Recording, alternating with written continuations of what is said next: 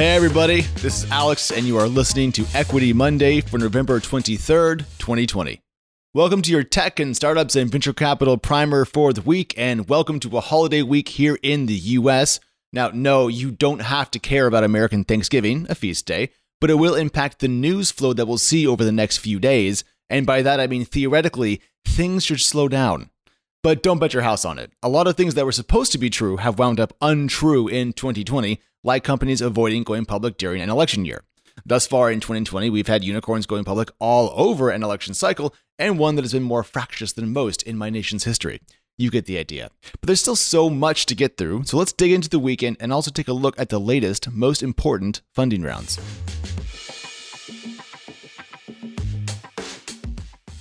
Now, over the weekend, the key business story appears to be good results from a third vaccine candidate, this time from AstraZeneca, which has a vaccine that is around 70% effective. The AstraZeneca news comes after vaccines from Moderna and Pfizer-BioNTech that demonstrated that they were even more effective. So, as you've already guessed, on the back of more good news about the pandemic eventually coming to a close, stocks are set to rise here in the US. Now, if you're struggling to grok why stocks rise on good vaccine news and don't seem to fall on bad COVID-19 news, let me help. Good vaccine news helps investors bet more on a quick conclusion to the pandemic, eventually. And so long as good vaccine news continues to come, bad COVID-19 news in the interim is just less worrisome to the capital class.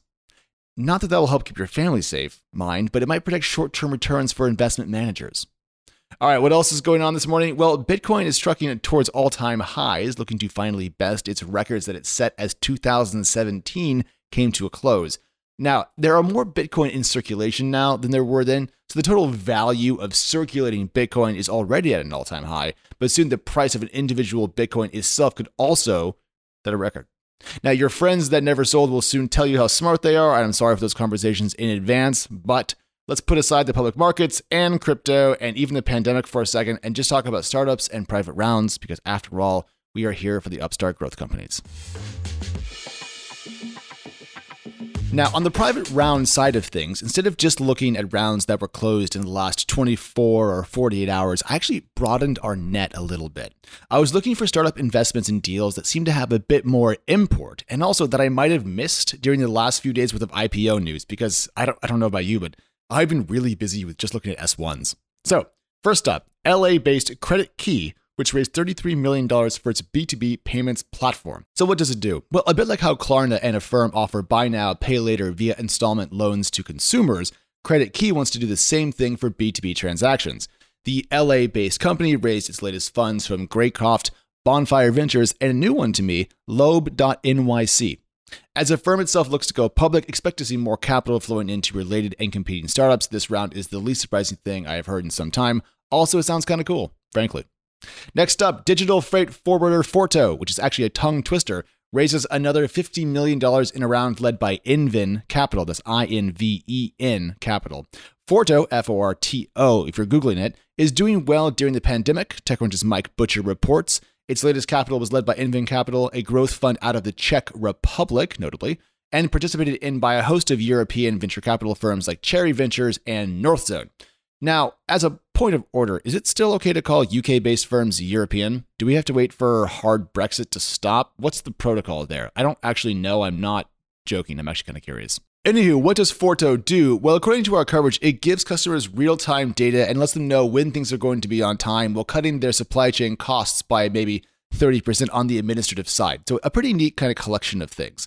And with its new cash, Forto is looking to, quote, accelerate the development of its supply chain management solutions by adding order management and also some value-added services. That's pretty cool. Not a huge surprise. It's a lot of money, but it seems to be kind of a neat company. Oh, and by the way, it's going to expand its European and Asian operations and extend its operational presence in 5 offices in Asia. So pretty cool there. Oh, and finally on this one, sorry about that, freight volumes that it handles are up 300% year over year. So Forto could actually be a startup to watch. And then we have Tibber. Tibber. It's like Tigger from Winnie the Pooh, but with bees. Tibber is a software service that swaps out your house's electricity provider to whichever one is greenest and cheapest at that time. And that sounds interesting, but it's not really a small company because it just raised a $65 million Series B led by 8 Roads and Balderton.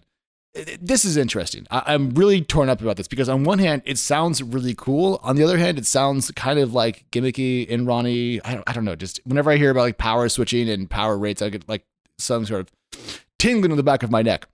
Anyways, TC reports that the company has seen, quote, organic growth to 100,000 paying households in Norway, Sweden, and Germany. So you know what? Well done.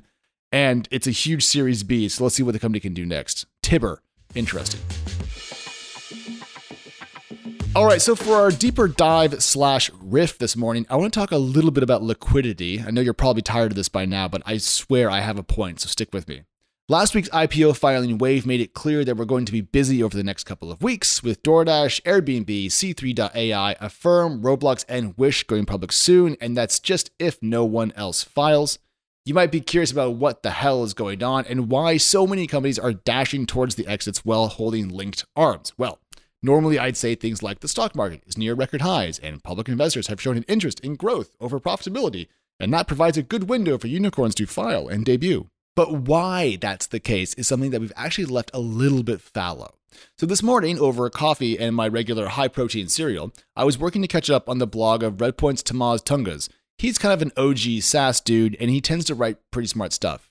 Indeed, the whole Redpoint crew have been pretty active in my feeds lately, and I'm not complaining about the data they've been sharing. Anyways, Tamaz wrote a short and cogent piece on the connection between low rates, the rising pace of startup investment, and the turbocharged IPO market that was rather limpid. So what I've done is be rather audacious, and I've summarized his summary, making it podcast length ready. So here's my take on his take on what the markets are doing. Super low interest rates lead to investors targeting riskier assets and companies investing more because money is cheap.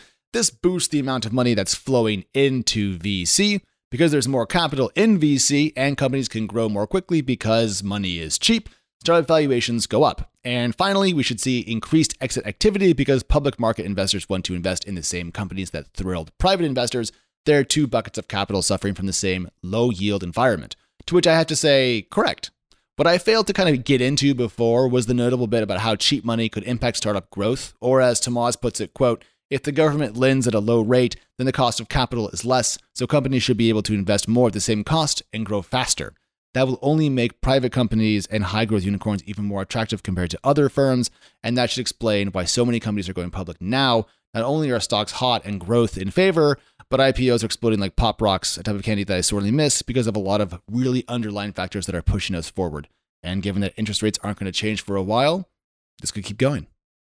All right, that was Equity Monday for November 23rd, 2020. If nothing big happens this week, we will be back on Thursday with our EdTech Bonanza. Get hype. It's going to be amazing. Follow the show at EquityPod on Twitter if you'd like, or myself on Twitter where I go by @Alex. In the meantime, please stay safe. Please stay home. We'll talk to you soon.